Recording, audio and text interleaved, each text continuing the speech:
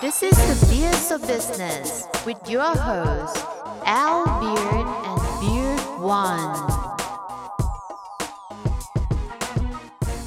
What's going on, everyone? I am Dana Bluen, and I'm joined by my good friend Suburban Beard, aka L Beard, aka Josh, and you're here with us on the Beards of Business. We're going to be talking about how to start your business, how to run a business properly in the sourcing space, especially if you're looking to do import-export. And that's one of the things that a lot of people are really interested in this space. So we're going to start going over essentially the fundamentals of business in that aspect. So I'm really excited for that very reason today. Absolutely. Josh, why don't you go ahead and introduce yourself so the listeners know who you are?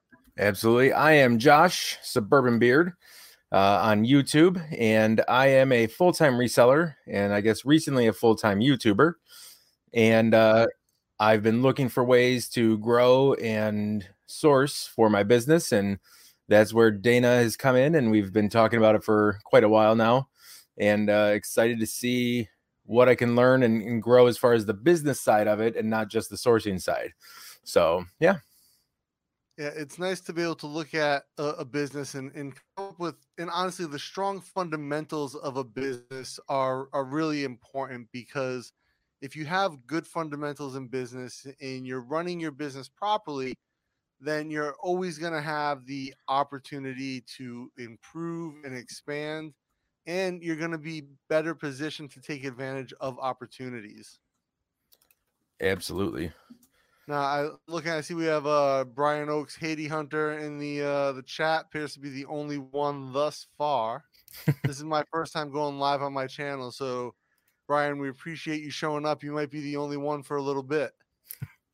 It's all right as we're growing and getting into it. And yeah. I mean, part of your channel though is too, I mean, that's the part is there's a lot of people in Thailand, that are sub to you and stuff like that, and around the world, honestly, and time zones screw that up sometimes. So a lot of my subscriber base does come from the US, but also Thailand, Malaysia, Singapore, Indonesia, Philippines are big countries for me on my channel. So yeah, it's very early for us over here in Southeast Asia. Nick Berenz, I'm sorry if I'm saying that wrong, Nick, just joined the chat. How are you doing? So, Josh, talk to me about some of the fundamentals of your business now. Talk to me about where you're at and how you're approaching your business. So, as of a month ago, I kind of call it restructuring or regrowing, right? So, I had a plan in action. I had set a business plan. Like I've talked with Dana about many different business plans, how to put them together, ways of looking at them, things like that. And so I kind of put one together for me of how reselling and sourcing works. And it was working completely how I wanted it to. I was slowly growing Amazon. I was buying the right stuff for eBay, and then I wanted to scale. And when I first went to scale, it screwed me up because I hadn't done, I won't say enough research, but I hadn't done the long-term research of the items I was buying, because I had literally gotten to a point where I was paying close to $1 to $2 and net profiting $80, $120. I mean, sometimes $30, $40. And some of the stuff then I started buying, I would net profit $4 or $5. But my cost per item was sometimes even less than a penny, right? Like, because I was buying so many of different products. But then I hadn't factored in all those numbers, right? Like, so if I'm sending out 30 items, that's 30 poly mailers, I'm sending out with it. And I hadn't done that factoring when I scaled, and then I got behind with it. And so kind of had to literally stop everything, clear out, re-get what I knew would work and kind of bring it back from there. And that's also when I kind of hammered it home. I'm like, okay, Dana, I'll come to Thailand. Well, actually, my wife was secretly talking to Dana, but he won't admit it because he's not a snitch. But she told me, so it's okay. I don't care what she says. I'm telling you, it never happened. Conversation never happened. But the only reason I even bring it up to him is because, like, that's where my wife's so awesome, right? She was doing it because she knows how bad I wanted to get out to Thailand. And with a family of 5, it's not the easiest thing to just take off and be like, see you later. Yeah. Be back in a month. Right. So, but the opportunities are rising where it's not going to be a problem, and I'm excited about it. And so that's what I'm like, okay, I need to learn how to do this. And honestly, that other part of going out there is the networking side of it. The amount of people you've met, and yes, they're obviously, they're not all resellers, right? Or manufacturers and stuff like that. But there's so many people just to meet, because there's business avenues that I could get into that I don't even know about. You know what I mean? Yeah. Just through meeting other people. So that's I'm going a little off topic in a sense, but yeah. Well, that's one of the things that we are working on when you come out here is sourcing quality goods for you to resell. So in finding items that are low enough cost that you can identify a good profit on, because you want to have solid margins to run your business. So that's one of the things that we have to find. I remember when you first got started, it was slow going for you, and then you had some really big wins early on. And Yep. I think you made a mistake that a lot of people who are new to business make, is that you assume those early wins were the norm, and you sort of went full steam ahead. Well, to rephrase that, so the early wins are still my norm. That's the crazy part. But I went the wrong way looking for the same wins. And I remember you have a plan that you want to get to this 10 by 10 by 10 thing that you keep talking about. That's exactly. your focus here, right? Yes.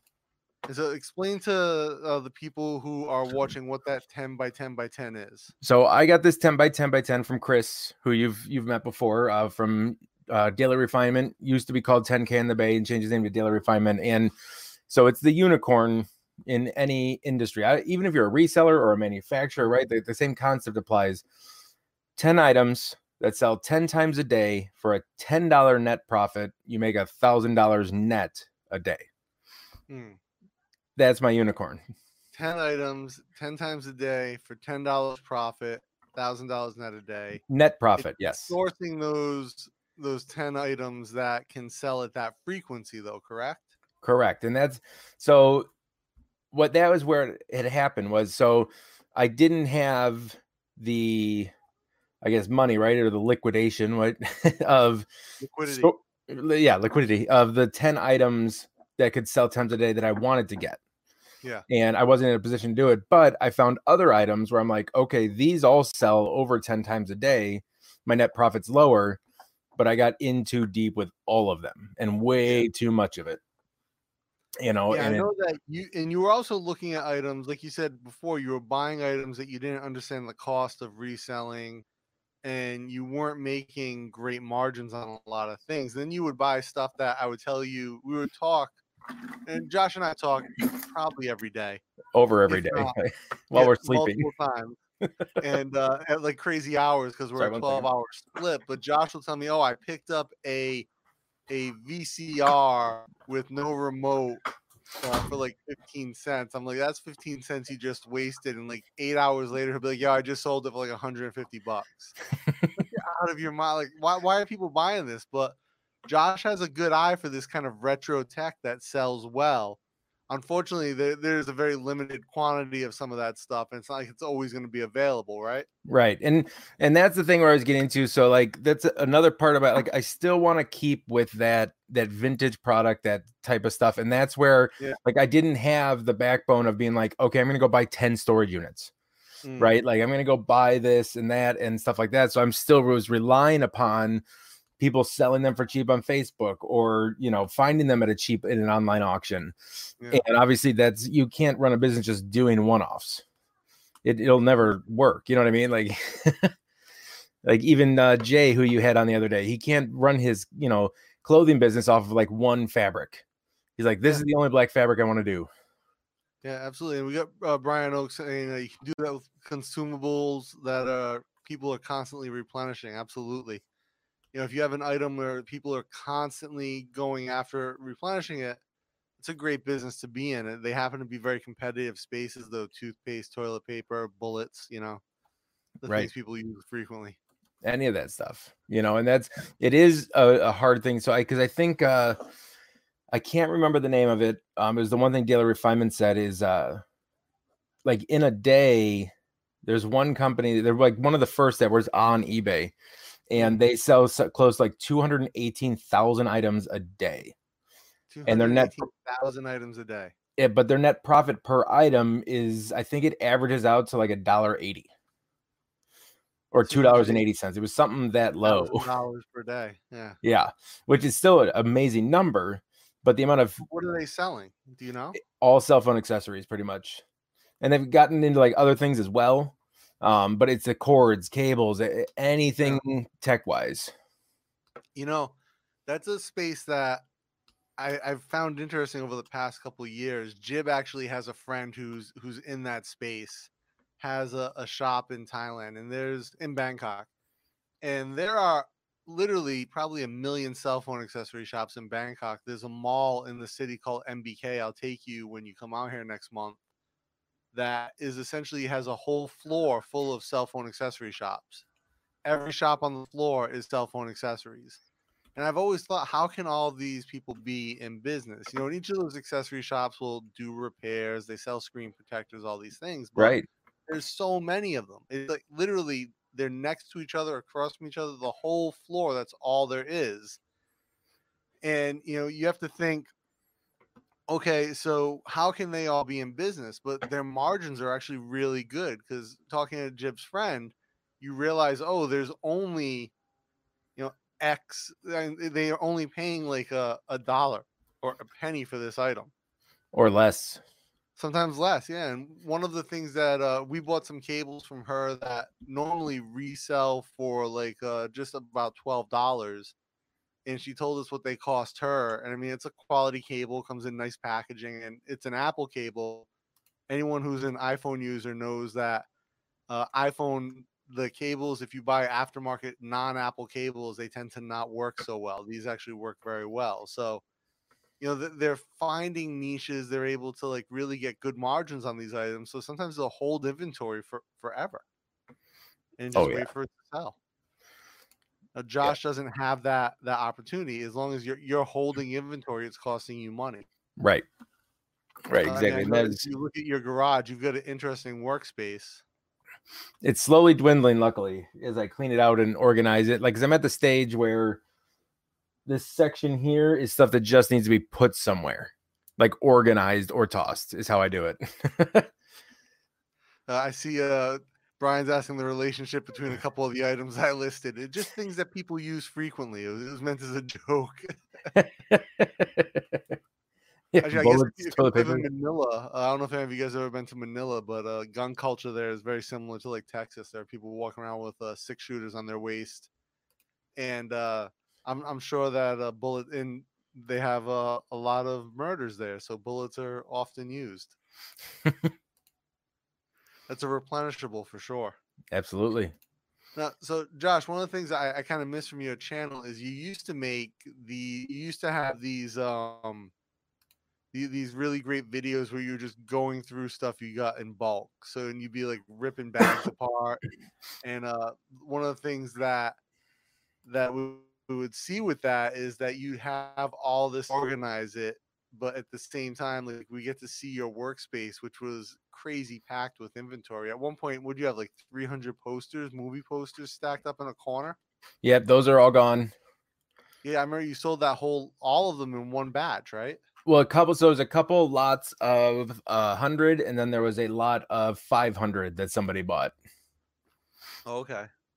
So and then that cleared up the last. Yeah, there's a couple loose ones here and there, but nothing. You got a Point Break poster, right? Yep. But yeah, so it's the real Point Break. Don't be bringing me any of that remake crap. Right? No. The original, my friend. Only the original. That remake doesn't exist. It's a fake timeline. Yeah. Now, one of the other things, so when we talk in business and in larger business, for those of you guys who don't know, a lot of my background is with in the tech world and in tech startups and media startups. You know, the unit economics of what you're doing has to make sense. And so I know that you're doing a lot of online auctions, Josh, where essentially your time is buying stuff in front of the computer, and you do your penny sourcing and everything at Dollar General.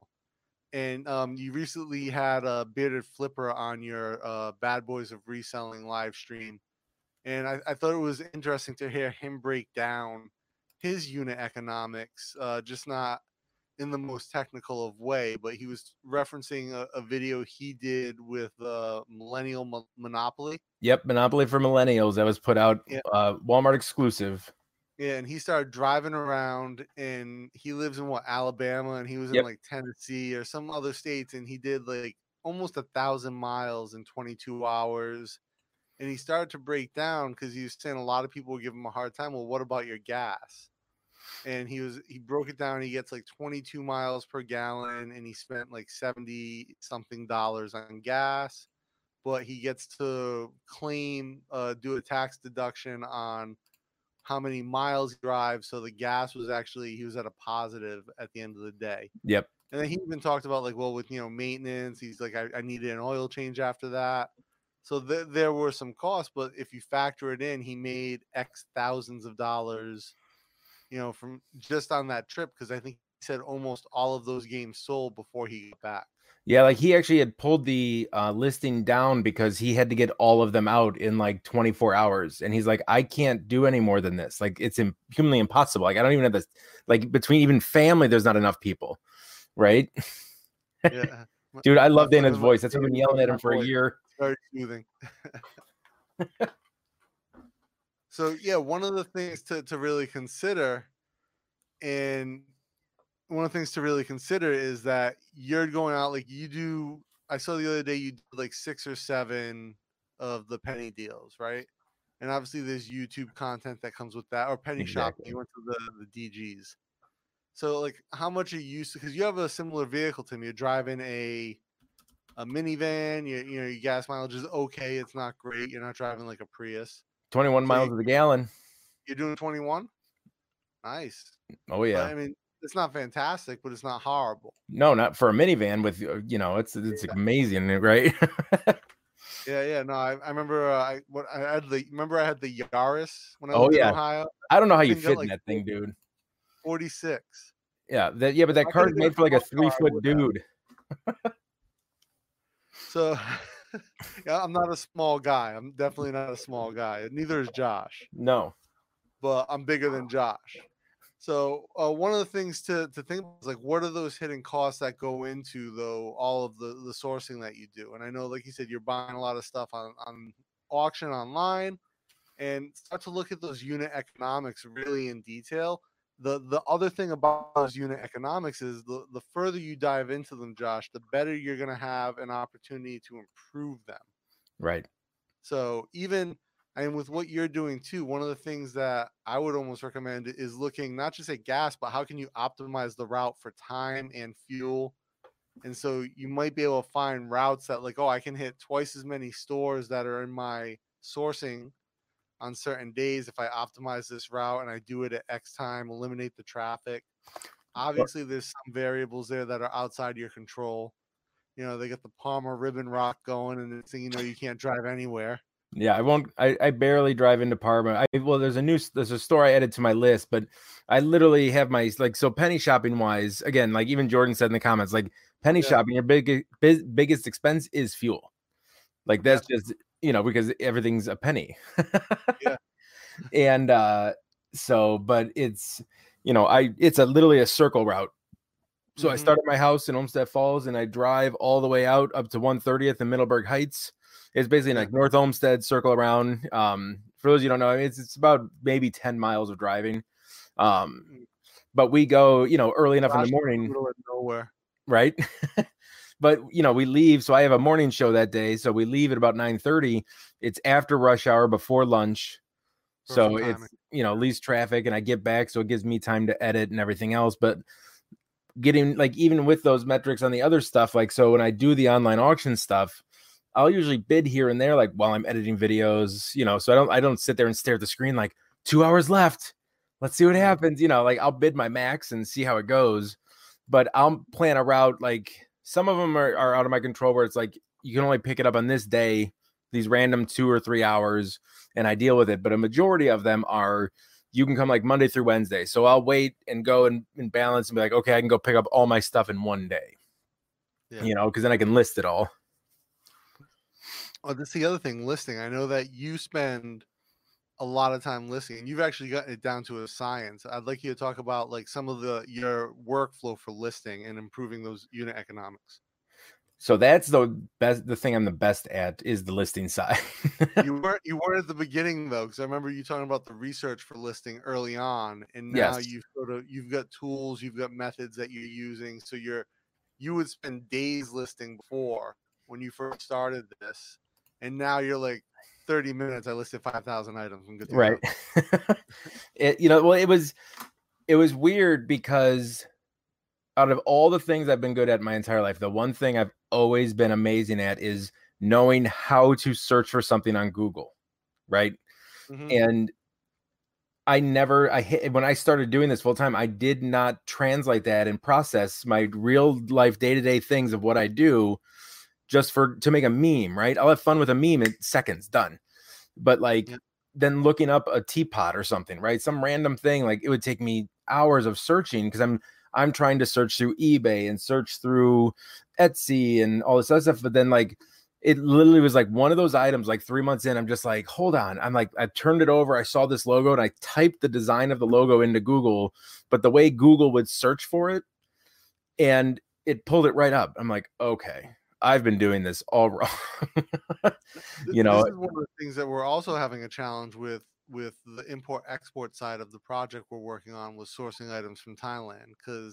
And we talked about this on your channel on Monday, that I know an item by one name, and I'll have to basically send you photos and a description, and then Josh has to be like, you have no idea what this is. I have to really figure it out and break it down for what people in this country want to buy it as, or what they would recognize it as.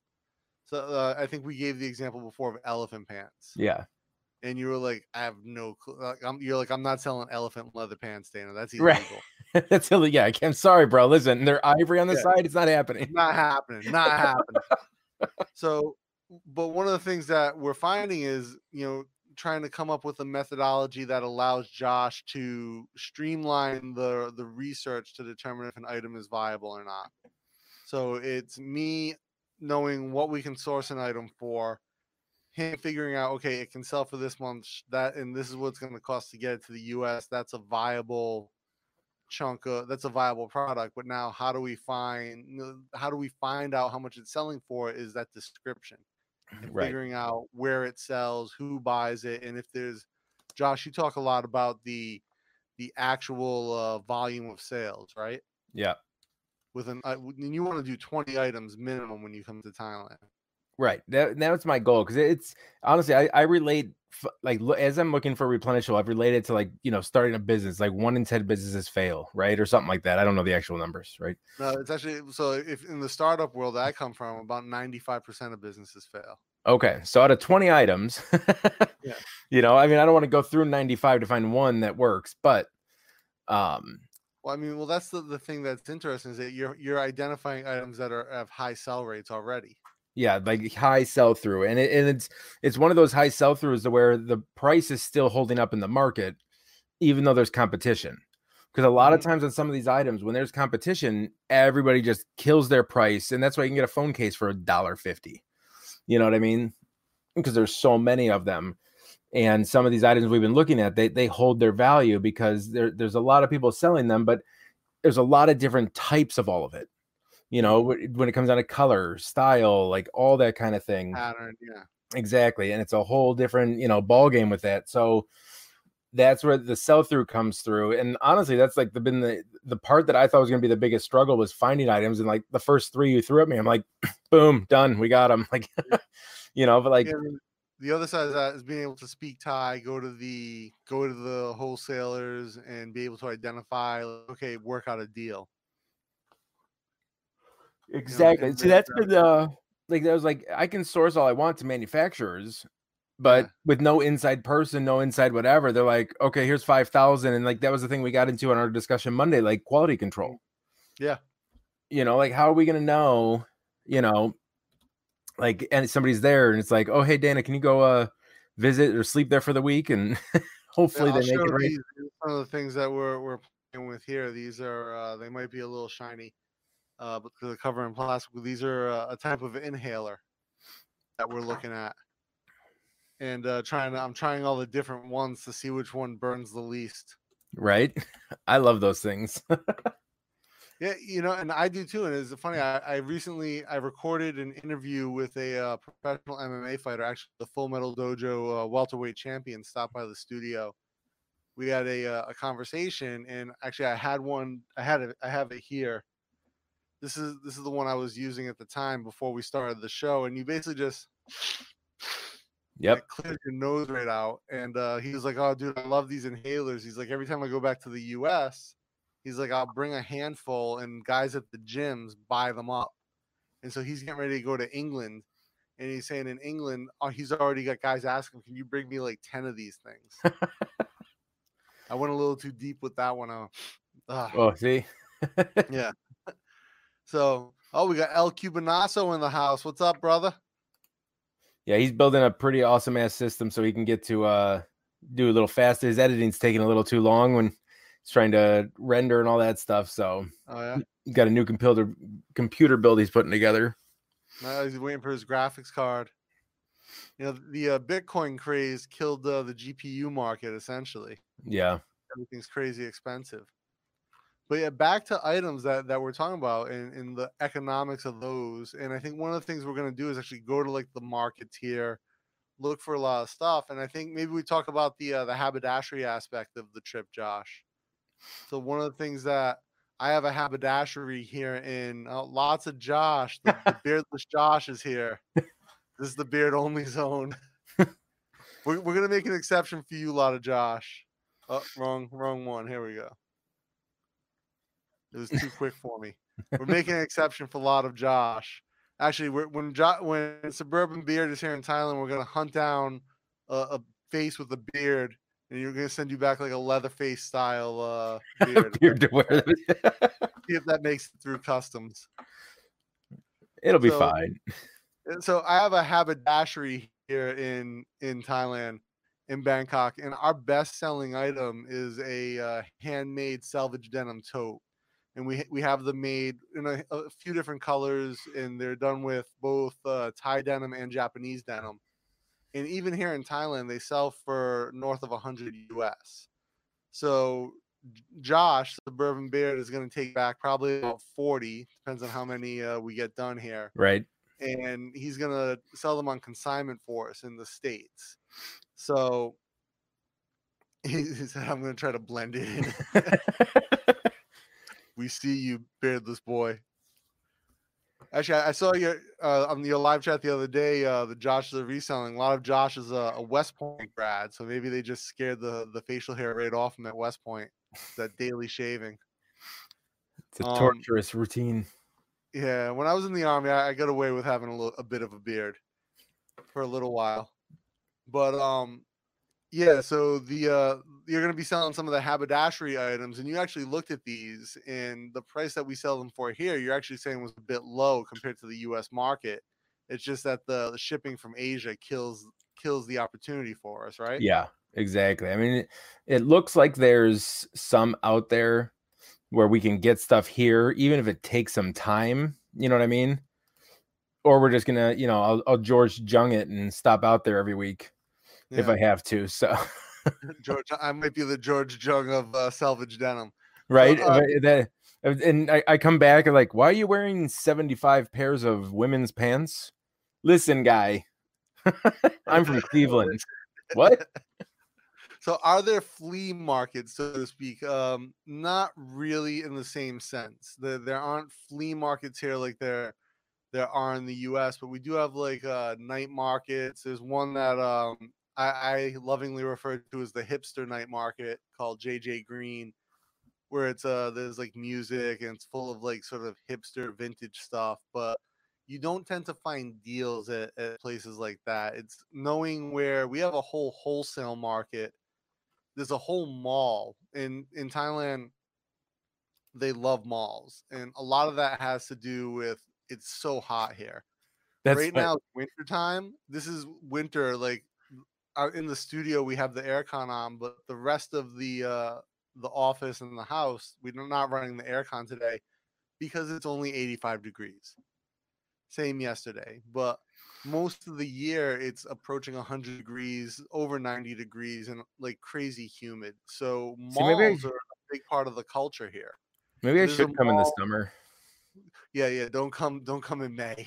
See, I love that weather, man. I'm weird like that. But you don't want none of that. You want none of that. There's a mall in downtown, in the middle of Bangkok. It has its own SkyTrain station called Siam Paragon. They have a Bentley and Aston Martin dealership on the third floor. Wow. Yeah, I think Third there's also floor. there's also like a BMW dealership, a Mini Cooper dealership. There's a Rolls Royce, Lamborghini, Ducati. There's like a whole stretch of the main aisle with dealerships. So and then the first floor is like all the Louis Vuitton, Prada, that type of stuff. But it's like this really premium mall. But Wow. then there's a mall that is just dedicated to wholesale, like fashion wholesale stuff, fast fashion things. There's a whole fabric market where my denim supplier is in the fabric market in Chinatown. So if I need to buy a full bolt of denim, I go visit them and I see what they have, or I can order from one of the mills in Japan or one of the mills in Thailand through them. They're my merchant. So there are markets dedicated to wholesale, but we don't have flea markets in the same way. There's another mall called MBK where a lot of foreigners go that people might consider like a flea market, because that's the mall I was talking about, where there's a whole floor and that entire floor is dedicated to cell phone accessories. 500 plus shops only selling cell phone accessories. I like Jordan's. So there's not some crazy old bastard trying to flip shitty fishing poles. No, so we have in Bangkok. There's something called we have something called the Klongs. So it's our canal system in the city, and they're incredibly dirty. I often joke that they're just full of hepatitis. Oh, hepatitis pounds. Yeah, my previous place I lived before we moved into this the studio building was in an area called Klong Toi, which is like not the greatest hood, but it's like right in the middle of the city. And Klong Toi is like super dirty. There were days that I would come out of the building and it smelled like someone was making cheese out on the street. Like, what's that like dairy smelling thing? That's the Klong. But I would see people fishing in there, and then there'd be Oh, like someone selling fish, like grilled fish, next to the sidewalk. I'm like, oh no. so they The right buffet market. in Haiti, they have peep markets, secondhand clothes sent in bulk from the U.S. Huge profits in it. Salvation Army sells donated clothes by the pound. Wow. So, do you get like any of those? Did I miss that? Oh, here it is. So, do you have like do you get like those old rock shirts? Like, if you've ever been to Africa, you'll see guys wearing like vintage AC/DC shirts and stuff like that. And that's where that stuff comes from, is these big bulk shipments of clothing. Yeah, see, that'd be cool to see, because I wonder how much that stuff makes it over there. Do you know what I mean? Yeah. So I have a friend. He was just in Kenya, in Nairobi, and he was telling me like you see a bunch of people wearing like old vintage US shirts, like AC/DC, and he was saying like they're the actual real thing. So that's one of the things to think about. Is like, wow, like he was like, I want to go buy all these shirts because you can buy them for like a quarter each and bring them back to the US and sell them because people pay like $50. That's what Brian just said. He says, yeah, they sell for 25 cents. Yeah. Yeah, and so like he could buy them for like, and same thing in Africa, buy them for like a quarter and bring them back, and someone would pay $50 for like a Grateful Dead concert T-shirt. That's the real deal. See, there's got to be the loophole, right? Like that's where it's at, Dana. I need, instead of them sending them to another country selling by the pound, be like, okay, listen, I'll pay the by pound price and just drop them off at my house. Yeah, cut out the middleman. Yeah, I wonder if you could go to like but then you're essentially getting anything. Right. And yeah, and we have like in Thailand, we don't have those vintage shirts as much. I wish we did, but we get a lot of really funny shirts that where like people are printing shirts with really bad English. Oh, right, And right. so like they see something somewhere, they get the idea for the concept. In Thailand, for those of you guys who don't know, it has the worst English proficiency in all of Southeast Asia. So they do this they do this big test every year with all the countries, and Thailand's always at the bottom. They actually got worse between last year and this year. But one of the things that I find just hilarious is the quality of misprinted or miswritten shirts. Like I once saw a shirt. This guy had like a picture of a guy on a scooter, because people drive scooters out here more than big bikes. And so he's on a little like a Honda like Wave scooter, or a Honda like Fino, and it says "Being to be wild," not "Born to be wild," "Being to be wild." Another time I saw this old grandpa looking dude, like 80 years old, with a cane, walking through the market. And Fat Man the Flipper, you making fun of how I talk, Dana? Not at all. So this old grandpa dude walking through the market, and he's got a pink shirt on that says, "I have the pussy, I make the decisions." Now, either this dude is like an OG pimp, or he has no idea what that shirt says. Oh, that's amazing, dude. Yeah. Like, but that's the funny part, right? Because he's not wearing it to be funny. Yeah, no, that was a shirt he got, someone gave, like one of his grandkids gave it to him as a joke, and he's like, "I'll wear that." Right. He's like, Yeah. what's wrong with this? It's like when you're walking through like on a summer day, and you see some old guy has his hat turned sideways to block the sun on the side of his face. He's not trying to look hip hop. He's just, trying to block the sun. Exactly. Yeah. Well, so going back though, actually, I kind of want you to talk about that. Like, I know why, right? But from my flipping life, Jordan, Dana. So, what made you decide to pick up shop and yep, I'm moving to Thailand? So yeah, there's okay. So I'll talk a bit about the backstory. I came out here 6 years ago.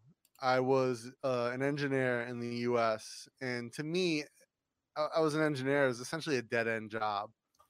I have Josh and I both worked for a very large telecom company, and I was doing very well, but I wasn't super happy. I had a master's degree, and I was just felt like I wasn't really getting challenged. The work that they were giving us at the time, especially in the Cleveland market, wasn't exciting. So I said, all right, I want to quit this job. I want to do something else. And so I started applying to PhD programs all around the world. So looking at uh, Hong Kong, Singapore, a couple in Europe, a couple in the US, Thailand, Malaysia, and just sending out applications and applying for scholarships and a few other things. So I got into a few programs in the US and just couldn't afford it. It was like $200,000 is what I figured it was going to cost me to get a PhD. And I'm not really, especially as an entrepreneur, I don't advocate like education a whole lot. Like I think the most of what you would learn at university you could learn on your own. Like I had a master's degree, and I only did it so that I could have a better chance of getting a better engineering job. And so, and I'd been an engineer previously. I'd been an entrepreneur previously. I started my first company in '98, and so I wasn't really super interested in being an engineer. It was just a better option at the time. And I was like, well, maybe I'll do this and I'll get a PhD, and then I can use that for consulting or being a professor if I really want that down the road. And so I was like, give me a chance to quit here if I can get a scholarship to kind of cover my expenses somewhere. Right. So I figured I got into two universities in the US, and then in Pennsylvania and New York.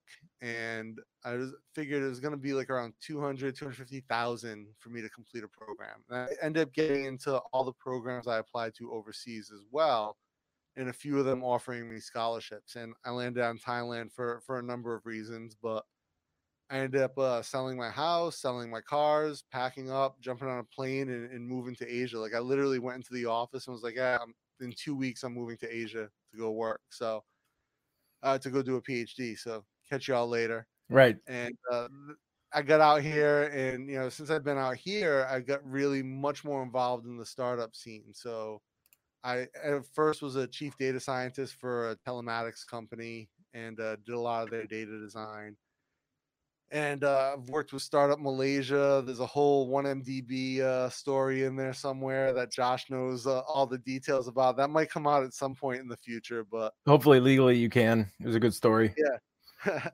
I did a podcast for a Malaysian network where I traveled to every country in Southeast Asia. I've interviewed prime ministers, entrepreneurs, CEOs of billion-dollar startups, big companies, and and there's, like I said, there's a whole 1MDB story for those of you guys who know what 1MDB is. It's quite funny, but there's It's photos. not. It's not IMDb. Is So I'm on IMDb also. you are, yes, is a referee. Actually, I think I've got like 3 entries on there now because some Filipino company licensed footage from my YouTube channel for a TV show. Oh, really? Like Oh, yeah, the sex slave thing. the sex slave thing. That's right. Yeah. So occasionally I do some acting out here. Just like whenever they need a fat dude with a beard and a bald spot, they'll call me up and be like, "Hey, can you be in this movie?" Or "Hey, can you do this?" And so I did some refereeing. So yeah, I've been out here for a while. I've done a lot of things. It's a long, complicated story. We won't get into it all. But Josh knows all the details over the years and years because we've stayed in touch since I left. So, what do you think the craziest part is about being out here, Josh? Man, that's a tough one. So, well, see, honestly, the funny part is we connected and became closer as friends after you left, unfortunately. Yeah. So, it was learning a lot of your history and then going out there because you'd tell me something like, "Oh yeah, I had to run out and ref a couple MMA matches." I'm like, "What do you know about MMA? You're an engineer for cable company. Like, what do you like?" No. Look, I used to be in MMA, and you sent me the picture of you with the shaved head, and I learned more of your backstory. So like everything seemed crazy and outlandish until you're like, "Oh, well, no, that you learned that before," or "Oh no, you did this." But if you're like, "Oh, hey man, how's it going? Yeah, I used to work with you with Cox. Well, I was reffing MMA, went to Thailand for a doctorate." I'm like, "What? None of this makes sense," Yeah, that's true. Yeah, we knew each other in Ohio, but we weren't super close. I think you've been to my house a few times, but yeah, we weren't like super tight when we were living there. And then we did get much closer, and we hung out when I came back in 2015. Yep. I was working with I went out to do some work with CompTIA in Chicago. Yeah. And then there was a wedding in Ohio I went back for. And then I think we started hanging out a lot more during that trip. Yes. And Yeah. Because then, we hung out a lot, and then like we met up for a quick meet the second day, and then like you were just busy. You know what I mean? So I think I was only in Ohio like 3 or 4 days. yeah. Yeah, because we were trying to plan another meetup, but I think you were looking to extend it a day, but you just couldn't. So it was Actually, it was during that trip that the coup happened. yes, that's right. Because you were getting back, and you're like, "Josh, I don't know if I'm going to be allowed off this train." I'm like, "What train?" You're like, "There's a coup happening in Thailand. I don't know if." I flew back into a coup, so I was in the U.S. So that must have been 2014, I guess. Yeah. 2015 is whenever the last coup was in Thailand. I was there working for CompTIA, and Josh and I hung out. And I remember it was nighttime. I was checking my phone. I was like, "Oh, that's interesting." And Josh was like, "What's up?" I go, "Yeah, there was a coup like just now in Thailand. I don't know if I can go back home. Like they may not let you back in." Yeah. And Josh is like, "Oh, that's fun. Don't call me." Right. Yeah. Like I can't pick you up from this one, buddy. This isn't. I had too much at the bar last night. Yeah. No, that didn't actually happen. I'm just, referencing amusement. But yeah, there's been some interesting times out here. But yeah, with me being out here, the interesting thing is the import export aspect of this with the business side. And business in Asia is it's different culturally. Business in Asia, people do business differently, people function differently, but the unit economics, the metrics that you do, the best practices are still the same. Yeah. So if we're looking to expand Josh's reselling into an import export aspect through my business here and be able to export out to him, and also with the haberdashery and doing the consignment stuff, they're the same unit economics, the same metrics that we have to consider, and then finding the cheapest way to get things back to him. whether that's at bulk or not. Flipping trash into cash. Yeah, Alex has done some awesome, like his most recent video, he some people wanted to get some rid of stuff that they were going to toss, and he's like, I'll sell it for you, don't even worry about it. And turns around, like, a few hours later, a few $100 richer, boom, done. Like, nice. He didn't have to put money out to take care of it. He just had to meet some people. Now, I know you did a house clean out with some guy from Texas or something, right? The storage auctions. Yeah.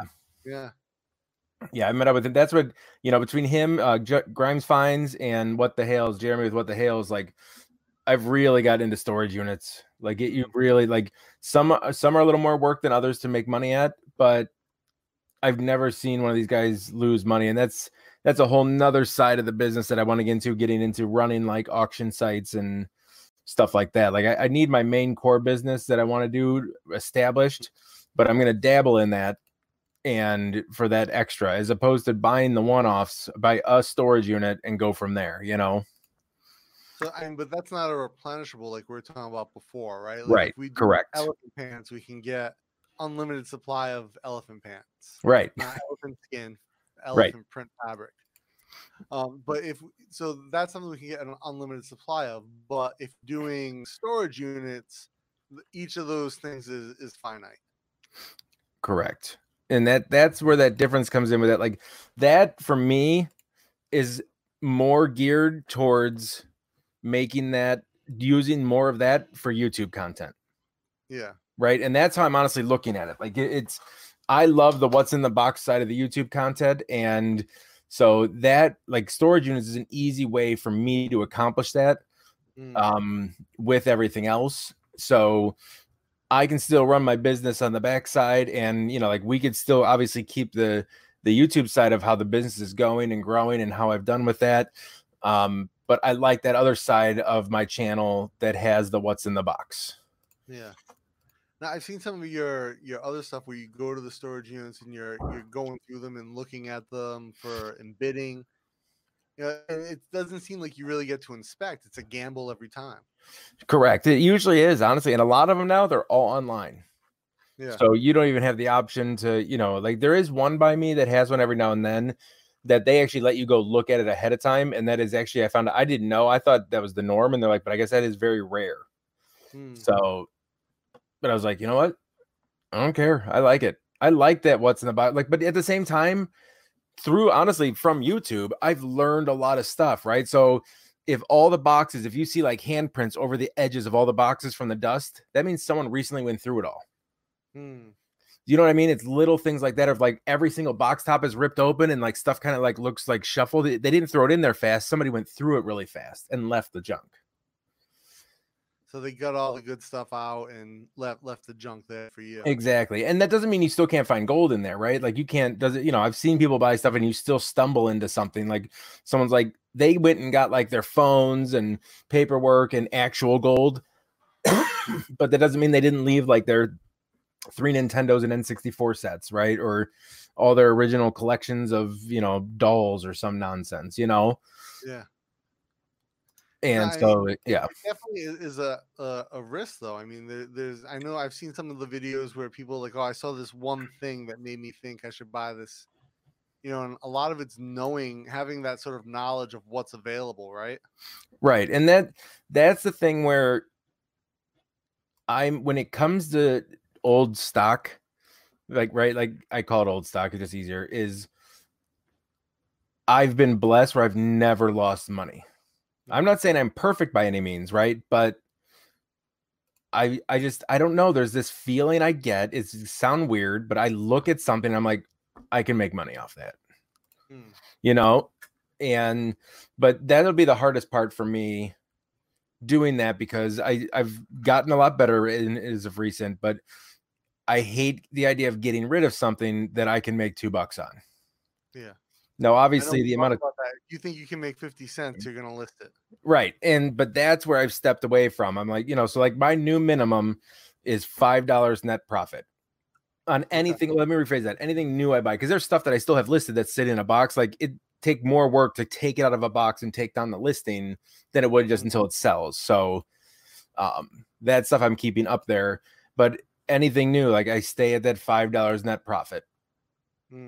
And because the cost, like literally over a 3-year period, if I let it sit on eBay and just relist itself, let's say I paid $1 for the item, I'll literally be over 3 years. I think it's $2. So now I'm $3 into the item. So as long as I'm still net profiting $5, right, over a year, it goes up $1 each year. I think it's actually might be a little less, but you know, even factored into that is just sitting in a box.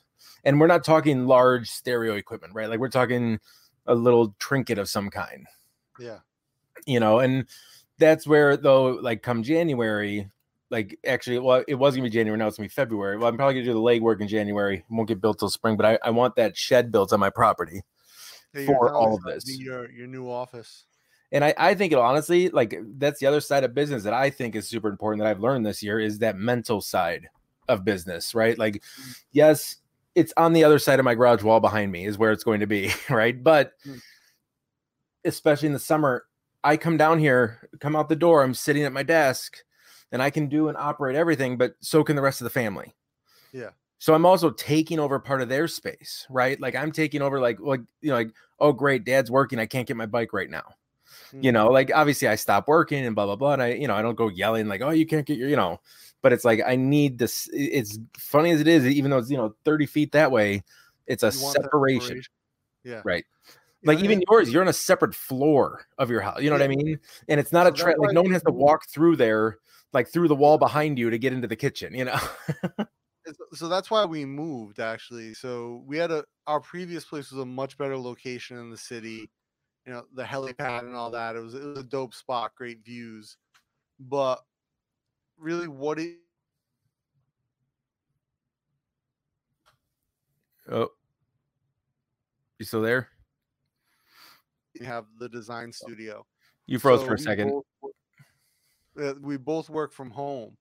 And so having the ability for us to separate where we work with where we live was important. And when we actually originally we had found a commercial building we were going to move into, and the owner ended up selling the commercial building right before we were supposed to move. So we ended up in this space where we have the 2 floors, and we live upstairs, and the majority of downstairs is the design studio. That's where her clients come for classes. We have meetings down there, brainstorm sessions. Our desks are all down there, and then I have the small room up here for a studio room. She has a storage room up here as well, but everything is separated. And then we have a bedroom and a living room up here. Okay. So it separates all the space for us and gives us the ability to really control our workflow. Because of just the personality types that her and I are, we spend 90% of our time on the first floor working. Right. So we're constantly doing something downstairs, whether it's online meetings, calls, editing, filming. We have an overhead rig for her to film for her YouTube channel there. She does instructional videos in Thai. So there's the separation of space, but it allows us to never have to commute, essentially, unless I'm going to meet a client off site. I am here. And I think that's kind of what you want as well. You want that shed to be able to, one, separate things out, but also be able to organize it 100% how you want to control the workflow. Exactly. And that's the biggest part for me is like having that separation. Honestly, it'll help me from like just the organizational aspect, right? Like this is my space. There's literally nothing else in here but what I'm bringing in to it. So I don't have to worry about, oh wait, this isn't mine. This is my son's toy he left on the ground, right? Yeah. Sold. Sorry, Josh Jr. Shipped. Yeah. Right. And I think that's a big part. Like even all of our rapid prototyping goes on downstairs. So if any of you guys have seen my videos where I'm downstairs, that whole back half is the haberdashery kind of prototyping phase. And actually, I just realized I have this is one of the bags here. This is actually a prototype. It's a little bit smaller than the others, but this is a red line Japanese selvage brown denim, incredibly rare. I bought the last 2 bolts of this, and this is one of the totes. It's just a dual front pocket. It has a separate bottom piece. It's all boxed, but these are the bags we made. Even the handles are made from Japanese black denim that gets stitched up like that. But Yeah, that's our best selling item essentially. Actually, that bag in the dark uh over dyed indigo Japanese blue selvage is what it is.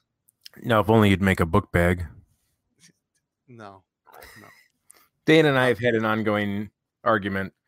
I think a yeah. book bag is more universal, versatile, and easier to use than a messenger bag, tote bag, briefcase, anything other than a book bag. And I refuse to wear a book bag. I get Absolutely. it. Like, I get both sides of our arguments. You know what I mean? Like, you can't completely deny that a book bag isn't convenient in certain situations. But No, I mean, if you're a 5-year-old going to school, yeah, it's great. Right, Best because that bag makes you complete have. sense while you're traveling and riding on a scooter and your messenger bag's flopping to the side and throwing off your counterbalance on your I unicycle. used to be a professional bike messenger. I never wore a backpack as a bike messenger. Always wore a sling bag. But see, I still think it's a horrible comparison because I would want some sort of sling bag, but it would still wrap around and not fall to the side and fly back and forth. Maybe we'll prototype one while you're out here. Josh needs that in a fanny pack. See, listen, I've got 3 fanny packs right now. I've got a AAA one. I've got a Cox Cable Pelicans NBA one. I have a big red one that stands out.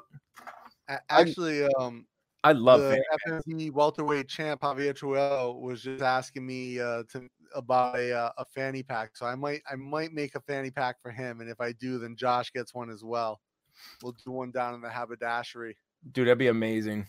And I want a matching hat to go with it. I've got some heavyweight duck canvas that I think will be the perfect material for it. Dude, that'd be awesome. It'd hold up. I could, because you can easily twist it around but dude, we need to make matching hats for my fanny pack. Yeah, we do custom hats. That's our second best selling item in the haberdashery is custom made ball caps. Now, that is the other thing though, getting into the clothes stuff. That is the one thing I'm excited to go there to do is I want to get my own pair of custom shoes made, and I want my Santa jacket, my Santa suit. But it's not just a suit, right? So when you hear Santa suit, don't think the typical Santa. It's a tuxedo Santa suit. Tuxedo Santa suit made from crushed red velvet. If available, right? But at least it has to be bright red at least and hold up. But it needs to be a tuxedo style bright red. And I'll even get with the white striping, right? So it's got to be the white lapel, right? And if they can get the fur, then I'll put the fur on, like the fake fur. I think if you go in tux style, do that velvet crushed rolled shawl lapel. Yeah. Dude, right on the lapel and then on the striping, that's good, dude. That'd be awesome. Then like snowflake cufflinks, cummerbund, right, dude? No, I want a vest. 3P. I want the vest. You want the vest? Well, and suspenders. Go with the cummerbund, right? No, because that's how I would rock it. I could put the pocket watch in the vest. It's easier. The vest is a bit too modern. Maybe do a vest and a cummerbund just to be right. Just to have both for no reason. And I'll do an ascot, a bow tie, and a tie, like all simultaneously. Yeah. So just so everybody knows, I had a dream of wearing an ascot, and I had pretty much started looking into making my own and doing it, but my beard was getting so full, I gave up on my dream because no one would ever see that I had dude, when my beard was longer, like my shirt would be unbuttoned to here because my beard would just take it off. I didn't even care. I was like, no one can see. Yeah, my hamburger meat all hanging out. You guys are talking about fanny packs. Have you guys ever seen the fanny packs that look like men's bellies with like hair on them? Those are awesome. That's funny. He said very limited for activities. Brian Oakes brings up a good point. He's like, look where it hangs. A lot of activity possible there. I have you cut a hole in that fanny pack?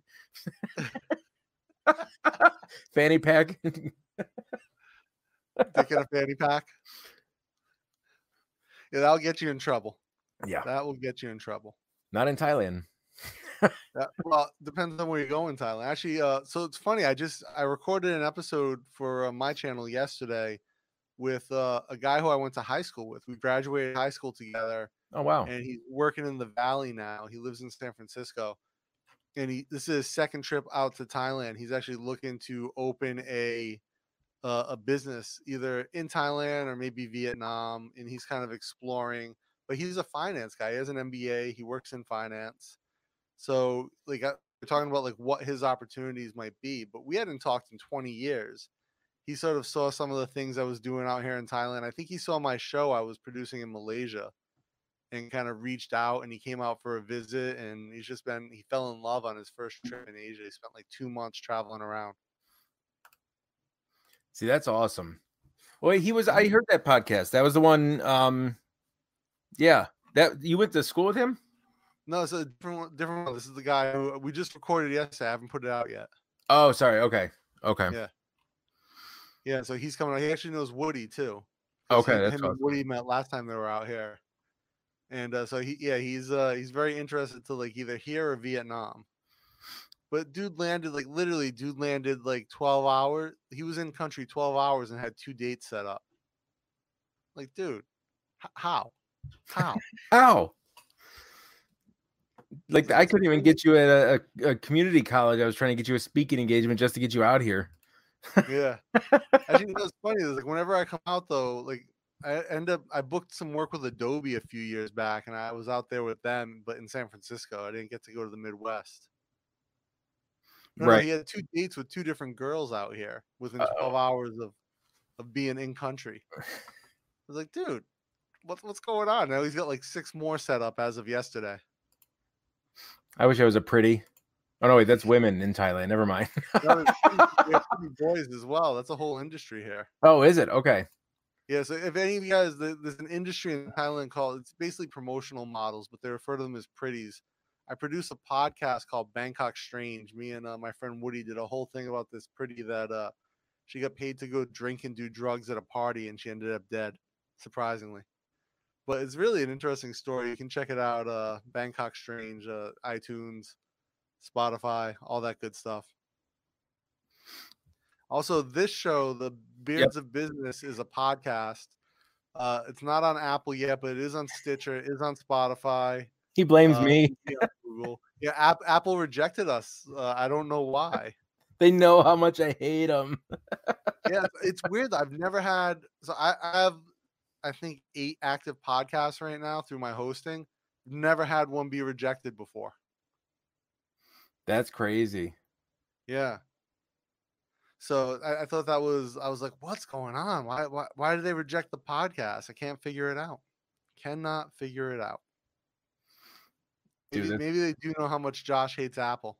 It probably, I'm not joking, dude. I guarantee you they like looked up the name and they're like, oh no. F this guy, man. No. Steve Jobs is rolling over in his grave that they almost put, my podcast on Apple. They're anti-beard. That's what's up. A lot of Josh is like, oh, I'm gonna go and get a podcast then. They're anti-beard. That's awesome.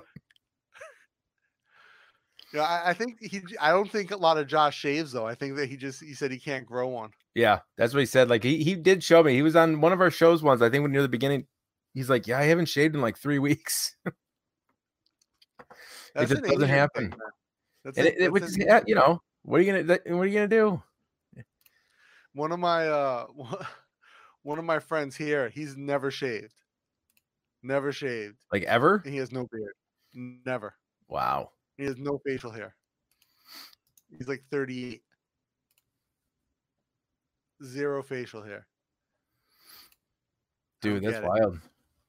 Yeah, it's funny because sometimes I'll see when my beard was really long, and I used to ref MMA fights, and I also had a show in Malaysia as well at the same time, and at one point my face was on a billboard in downtown Kuala Lumpur, and people would recognize me from my beard, and one guy actually came up to me one time. He goes, I know that beard. I used to have a line of Beard Bomb as well that called Bangkok Beard, but sold really well in Malaysia. What was really funny because like I was an admin on that page with you, and like people would message in and be like, I'm the US division. Dana's in Thailand right now, but I'll have him get in touch with you. Because they'd come through on the messenger, you know what I mean? Yeah.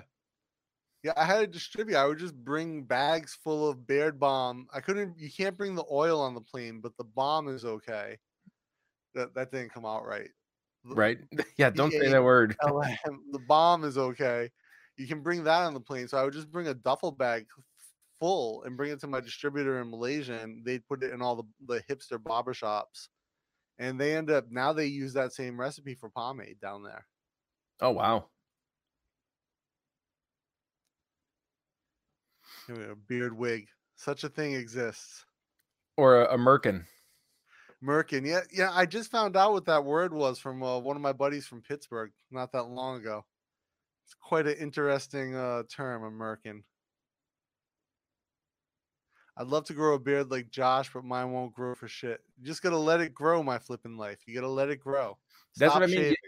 You've got to get to, like, I'm nearing the end, but the awkward stage at the bottom of my cheeks right now. That's where I get this weird flare out thing going on, but I've got to grow through it. It's part of the game. Mine on the back. I have a photo. I'm gonna see if I can find this. I actually have a photo of Josh and I without much beard. It's in the car, right? It's like our own little selfie we took. Yeah, we took it in the car last time I was in Ohio. What's a merkin? Josh, you explain what a merkin is while I go find this photo. So a merkin was originally first used in movies, and it is a wig for your privates. And they started using them for people that were going through chemo that were wearing wigs, and they wanted to keep also for that as well. That's kind of where it went into and became more popular. But yeah, merkin was designed in the movie industry. Where the name merkin came from, I'm sure is probably the dude invented it. But I don't know if you want to be. I don't know if I'd want to be known for that. Was it the movie industry or was it? I thought it went back to brothels or houses of burlesque. Oh, was it? See, I thought it was invented in the movie industry. Let me look it up. I could be wrong. 17th century. I probably am wrong then. Well, that's where the word came from. Yes, I think what happened was because it was like a big lice outbreak. A lot of women of burlesque were getting there it is. They were originally worn by sex workers after shaving their mons pubis, and are used as decorative items, erotic devices, or in films by men and women. Oh, because of the French pox. What are the syphilis? French pox? Syphilis with mercury. A merkin. Gwendolyn used a merkin to use to hide the side effects of having syphilis. So they used to hide their STDs and give it to more people. Oh, there you go. Derived from myrrh skin. Myrrh. What's a myrrh? Foreskin. Oh. I can't find this photo of you and I. I know I have it somewhere. I'll use it as our next thumbnail on our next live. It'll be the beards of business. Two beardless dudes in a car. Yeah, two beardless dudes in it. Yeah, we had like each of us had like a little bit. We had a little bit of facial hair, like just scruff. And it was a long time ago, and that was pre-Dapper Villain days. Yeah, I mean, I think was I with Kelly then? Yeah, because it was after. It was 2011. I knew you. Yeah. Because I met Kelly in 2010. So. Yes, I think we met in 11 when I moved to Ohio. Yeah, because it was right because I started there December 2010, and then in that next year in 2011.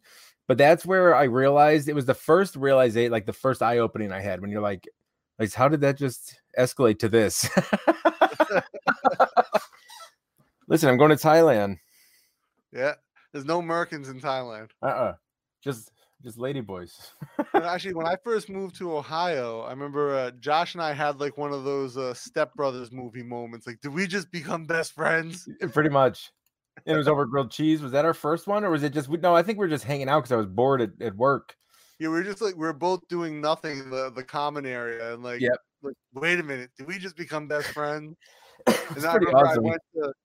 Should we we gotta wrap up, but before we do, I think I'll just tell the melt challenge story real quick for everyone listening. I still want to do it. And so explain what melt is, Josh. If you're in Cleveland, Jordan will know. Absolutely.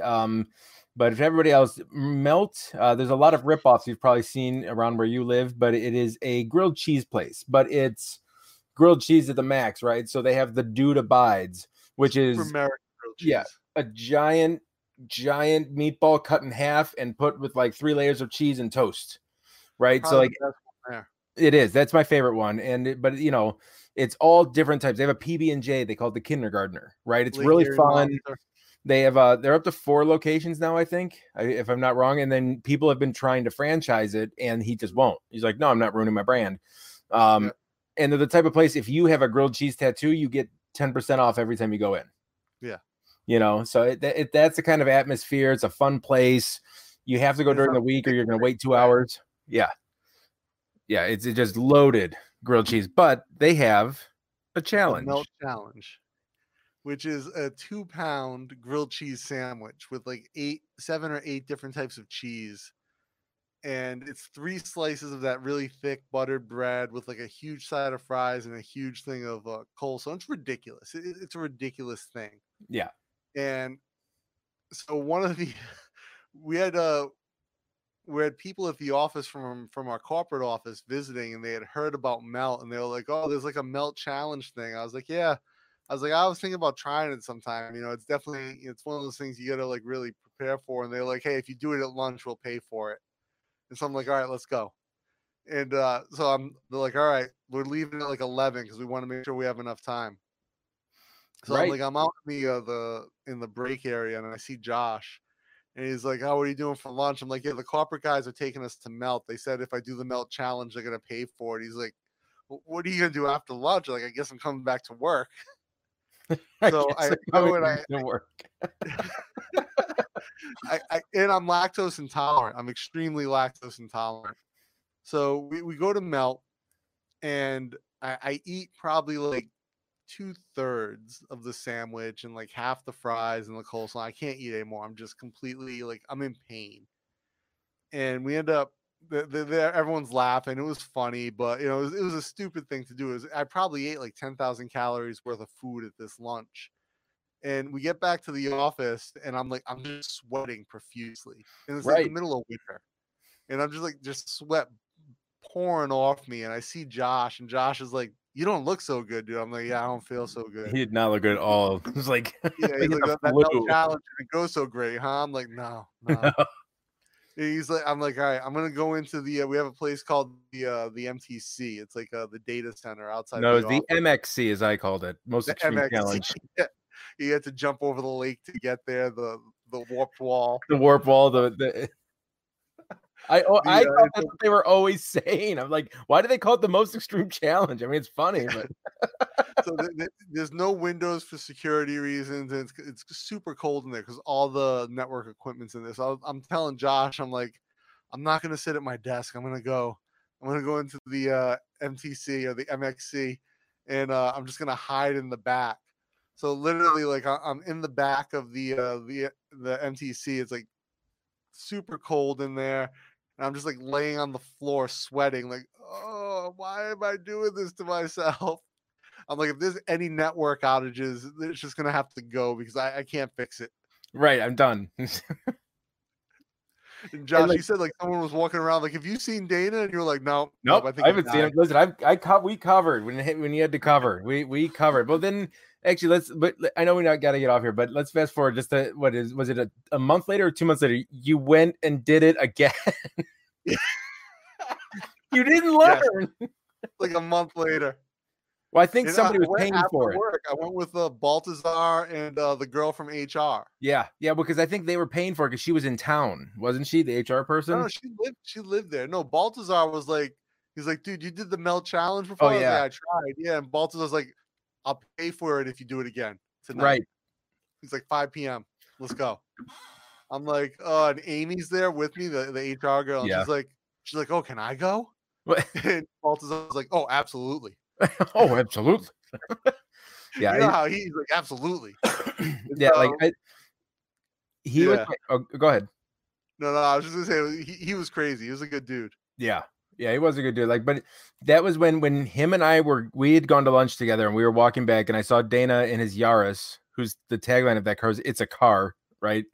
I I'm like, where are you going? You're like, I just quit. I'm like, I'm going to Thailand. And he like lost his mind that you would quit a full-time job with benefits and all that stuff. That was my first, like, I've always done side hustles, but that was that first click in my head of, wow, like that's stuff you can do. Yeah. Right. Like that was that first, like you gave me that first, like it wasn't even you in a sense, right? But that the situation, and I looked at him, I'm like, well, why wouldn't you go to Thailand? It actually makes complete sense. Like it's something new, it's something different. You don't have to have this, blanket, It feels Yeah. good when you're in the blanket, but sometimes you need a new blanket or make your own blanket. Like And sometimes just being uncomfortable is the important part. And for me, I remember the day I turned in all my stuff was like just such a relief. Like my computer, my RSA security key, ID badge, all that stuff. And I came to view like an ID badge is like a mark of shame. Like it's this thing that it's like oppressive to have to wear. And I remember my supervisor would always be like, "Oh, don't forget to wear your ID." yeah, And he's like, "Oh, I gotta have it on so people can see it, so they know you work here." I'm like, "There's 20 people in the office. I'm a huge dude with a beard. Everyone knows I work here. right. Everyone. Like, I can't get into the rooms I need to work in without it. I've got to have it somewhere. Come on, dude." But it was. I remember when I was just sitting in the office one day, and they were talking about, oh, we need to automate this. We need to like really stop doing certain things, and it was more about becoming. They were really pushing the engineers in a direction to become more like technicians, Yep. taking away the opportunity to do like creative work or come up with unique solutions. And to me, I remember sitting in that meeting and just being like, oh, this is like the worst thing ever.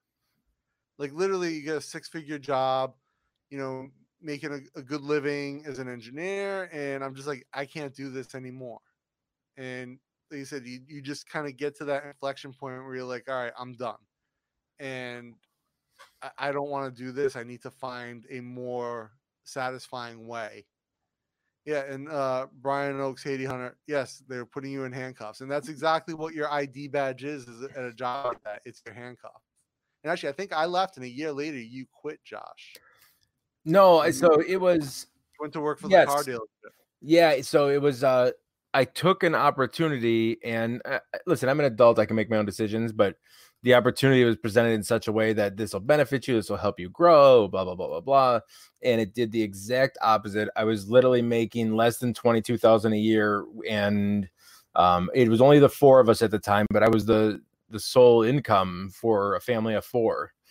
And I was like, and that's where I really started amping up my selling business and stuff like that. I'm like, I can't live like this. And I was like, I'm out. I was literally making more selling cars full time, and I was just good at it. But I was like, I was destroying, and I was like, I can't do this. Like, this isn't a blanket. This is, there's a patch. Like you put a patch on top of my head and be like, have fun. You have you have benefits. No, I don't. Yeah. I can't pay for anything.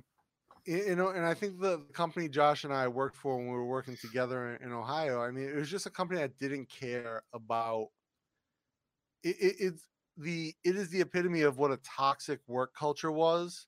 And as a company that didn't care about people, and they weren't afraid. They would tell you, no, we care about you. We love everything that you're doing. We want people to be happy, but their actions showed the exact opposite. Yep. And I remember I was in this stupid training called the Speed of Trust that they made everyone do. No, And it's the circle. no, it's the Speed of Trust. It was the one with that where they showed the Arctic expedition video. Oh yeah, okay. And the trainers, like, they showed like, oh, there's these two teams that are trying to get to the Arctic, and it's the British team with their hierarchical system and the Norwegian team with their flat open culture. And corporate poison, exactly, Brian. And so they show these two teams, and the British team, everyone dies, and the Nordic team makes it. It's because of their open culture and their flat system. And the trainer, they're showing it to all the engineers and like the high level technicians that we worked with. and they go, which one reminds you of this company, of the management here? I'm like, oh, to be honest, it's the British team, the ones who all died. That hierarchical system is exactly like our management here. That's exactly how it's built. And Yep. like, no, that's the wrong answer. No. You're supposed to see it as the Arctic team because of the open culture. I'm like, we don't have that open culture here. The last guy who tried to use the open door policy to talk to senior management got let go. Right. I'm like, that doesn't exist. And so they never invited me back to another training, which was great. But my supervisor was like, oh, you got to play the game. You got to play the game if you want to be successful. And, if you want to be a middle management schlup for the rest of your life and, live that way, then, hey, go for it. But that's not me. Listen, DBAV. Don't be a Volpe. We'll get into that on our next episode. So our next episode will be live on Suburban Beard's channel next week, and we'll be going through some of the sourcing stuff. Yeah. And I'm going to do some more research on the stuff even we've looked at so we can get an idea of like learning sell-through rates on some of this stuff and how to figure it out. So yeah, talking about how to figure out that sell-through and how to source, how to figure out the sourcing side. Yeah.